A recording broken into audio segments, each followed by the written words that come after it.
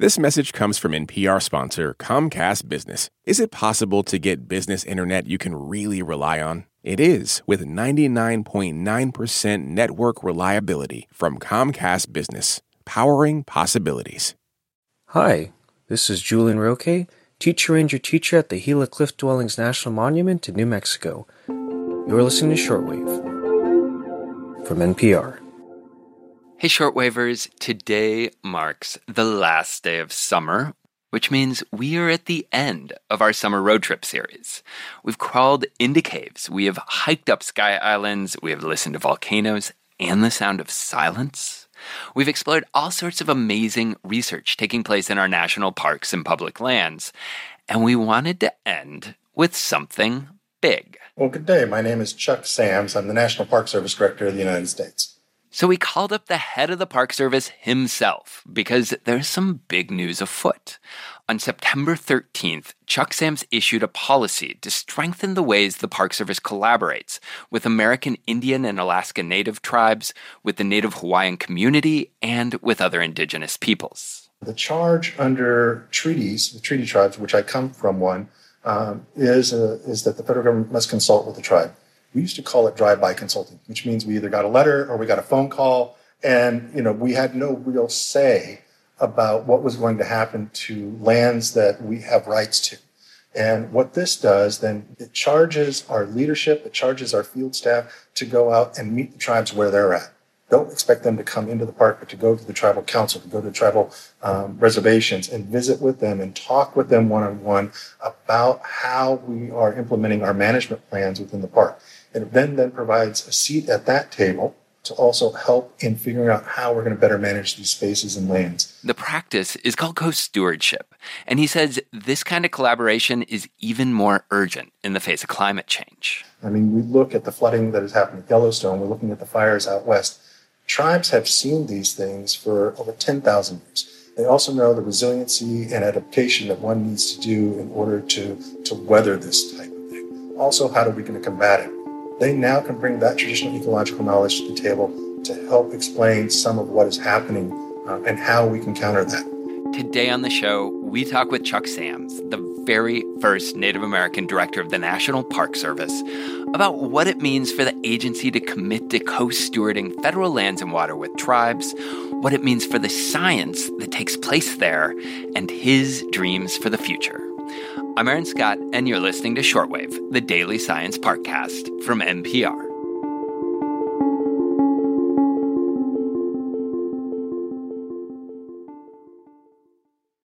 This message comes from NPR sponsor Solgar. As people age, cellular function declines, which may impact changes in energy and strength. Solgar Cellular Nutrition is a holistic collection of cellular nutrients formulated to help fight cellular decline and promote cell health. Learn more at cellularnutrition.solgar.com. These statements have not been evaluated by the Food and Drug Administration. This product is not intended to diagnose, treat, cure, or prevent any disease.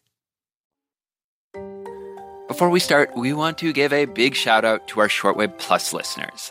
Thank you so much for being subscribers.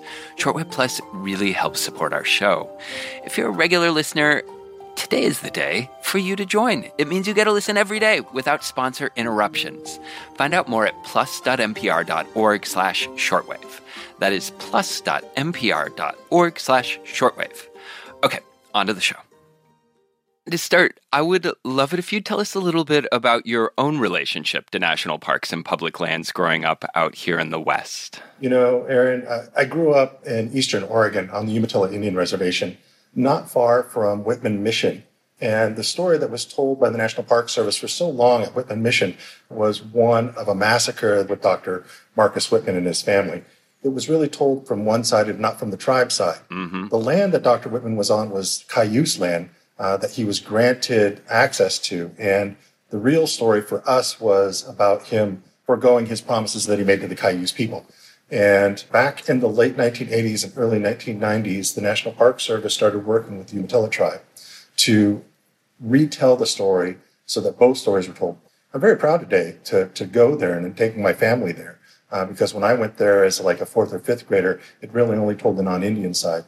And the National Park Service has really grown to tell multiple stories in the parks. And so when I think about my travels either down to fossil beds in John Day or out to the coast to look at Lewis and Clark's site at Fort Astoria, you recognize that there are so many different stories to tell, and it doesn't diminish from any story. It just makes it much more richer in our fabric as a nation. So on September 13th, you issued new guidance for the National Park Service to strengthen tribal co-stewardship of national park lands and waters. It's part of a federal government-wide change across departments of Interior, Agriculture, spurred by orders from Secretaries Holland and Vilsack. I know the Park Service already has about 80 co-stewardship agreements set up, including 4 parks and monuments that are co-managed by tribes, which is like a higher level of legal partnership. But would you pick maybe a couple of your favorites and describe how they work and how they might serve as models for future relationships? Sure. I took earlier this summer, I was in Acadia National Park, and watching and working with the tribes, the Wabanaki people, on how they do sweetgrass harvesting on the national park itself. Our agreement for a better understanding of the use of traditional ecological knowledge at Acadia not only allows and ensures that the tribes have access to a traditional plant, but also that reciprocating relationship that they're teaching the National Park Service and the surrounding community about how not to just harvesting, but how we will also, tribes go back in and do the replanting, and that they have a relationship that has dated since time immemorial.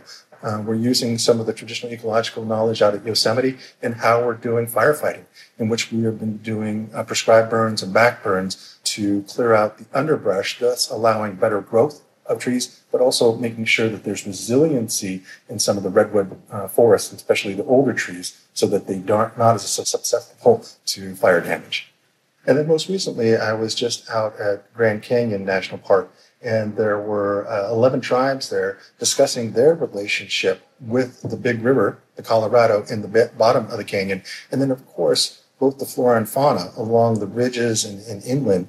And the park there is doing a wonderful job of agreements with the tribe about protection of both flora and fauna, but also about opportunities in economic development and how we can better manage those spaces, not, again, just for ourselves, but for future generations. Can you talk a little bit about how traditional ecological knowledge is being incorporated into the scientific research that is taking place by the federal government and researchers associated with it? Absolutely. The basis of all science is observation. So who better than the people that have lived here for at least 10,000 years, who've been observing the climate, have been observing the waters, have been observing air, have been observing both flora and fauna to help talk about what those species look like.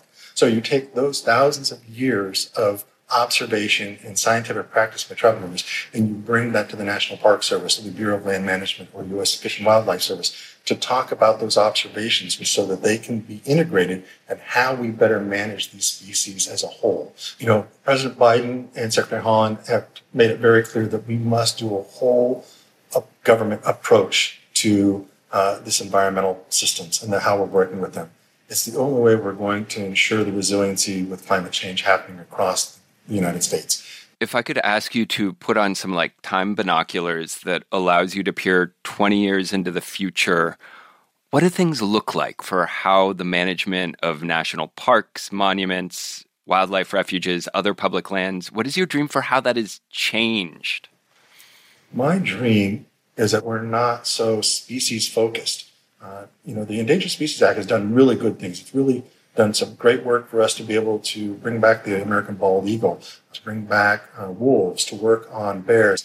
Because when we bring those species back, we see things like a rise in fisheries. We see a rise in traditional plants coming back in place. These are all part of a very complicated, diverse system that we must work on together if we're going to see true recovery and we're going to see positive results. I think this is a step in that direction. All national parks are located on indigenous ancestral lands, and most parks carry a history of violently removing tribes from that land and for a long time barring them from returning. How far do you think this shift in policy can go to heal some of those wounds? I think it can go a long way. The very early American conservationists, Thoreau and Walden, had talked about setting aside lands in which the American Indian would work and live in harmony with the flora and fauna.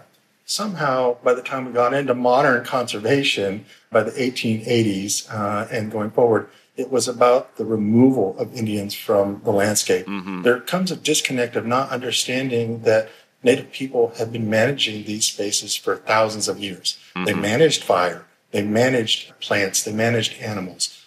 No different than what we do now with states and federal government. And so I see this as finally moving in that direction of recognizing the stewardship that tribes have played, the important part they've played, because we've seen these declines, and these declines have been caused by man. And I mean, it seems a lot of the parks were established with this idea that they were wilderness, they were wild places, untouched by humans. And yet my understanding is there's not really a term for wilderness in a lot of the native languages in this continent. I feel very fortunate in my 30-year career. I've been to well over 250 reservations and working with a lot of tribes. And that's usually one of the first questions I ask is, do you have a word for wilderness? And the vast majority of them say no. What they have a word for is home, because that is their home. That's what provides them everything that they need, not just for sustenance and survival, but to thrive. You had talked about historically consultation was kind of drive-by consultation, that, it's written in that you shall consult, that tribes should have a voice in things, and yet it's oftentimes kind of promises that don't ring true or don't actually have any teeth or attention on the ground. How is this going to be different? Every year we do and are charged with reporting out on our consultation to the American people and to the administration. We're going to start putting in some of these metrics on how we're doing collaboratively. What are we doing in annual funding agreements? How are we supporting capacity for tribes to be able to be at the table? And on the granular level, that will also be in people's evaluations. While I am so fortunate to be able to lead the organization, my real job is to ensure that they have those resources to include funds, direction, training, and support. And so this particular memo from me really tries to lay all of that out. There may be gaps. We're going to find out where those gaps are, and we're going to help fill them in. But what I've seen across the board as I've been out to over 50 parks in the last 7 months is a hunger by National Park Service staff and by National Park Service leadership to work with tribes and have them at that table, because they are also finding out that they are having transformational relationships with the community around them. Since we are a science show, I'm just curious if there's anything we haven't talked about from kind of the science angle of this, or anything that delights you when you think about the science going on in the parks. I spent a good portion of my career doing salmon and watershed restoration in the Pacific Northwest. And I've also watched that change over the years in working with the states of Oregon, Washington, and Idaho, when they started to finally embrace traditional ecological knowledge by the river tribes of the Columbia River. And they started practicing and using our recovery methods for salmon and for other species, plant species, along the littoral and waterways. And when we got to there, it becomes less of a fight and more of an understanding that we're all in this together. And so science is a common denominator in the human species. It's just understanding people observe in different ways and have different ways of understanding.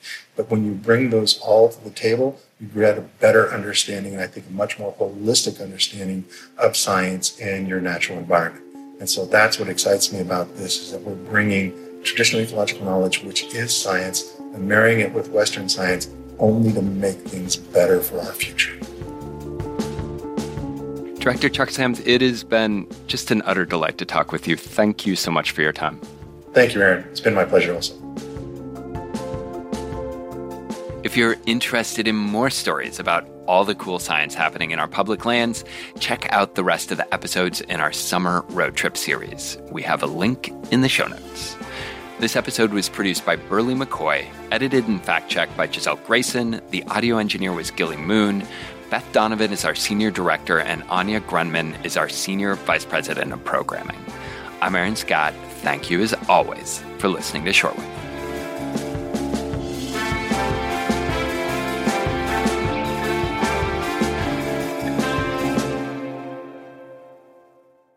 Support for this NPR podcast and the following message come from Easy Cater, committed to helping companies solve food. From employee meal plans to on-site staffing to concierge ordering support. With corporate accounts, nationwide restaurant coverage, and payment by invoice. EasyCater.com. At this year's Oscars, Oppenheimer took home the award for Best Picture, Emma Stone and Robert Downey Jr. also picked up wins, and Ryan Gosling brought the Kenergy. For a recap of all the highlights, listen to the Pop Culture Happy Hour podcast from NPR.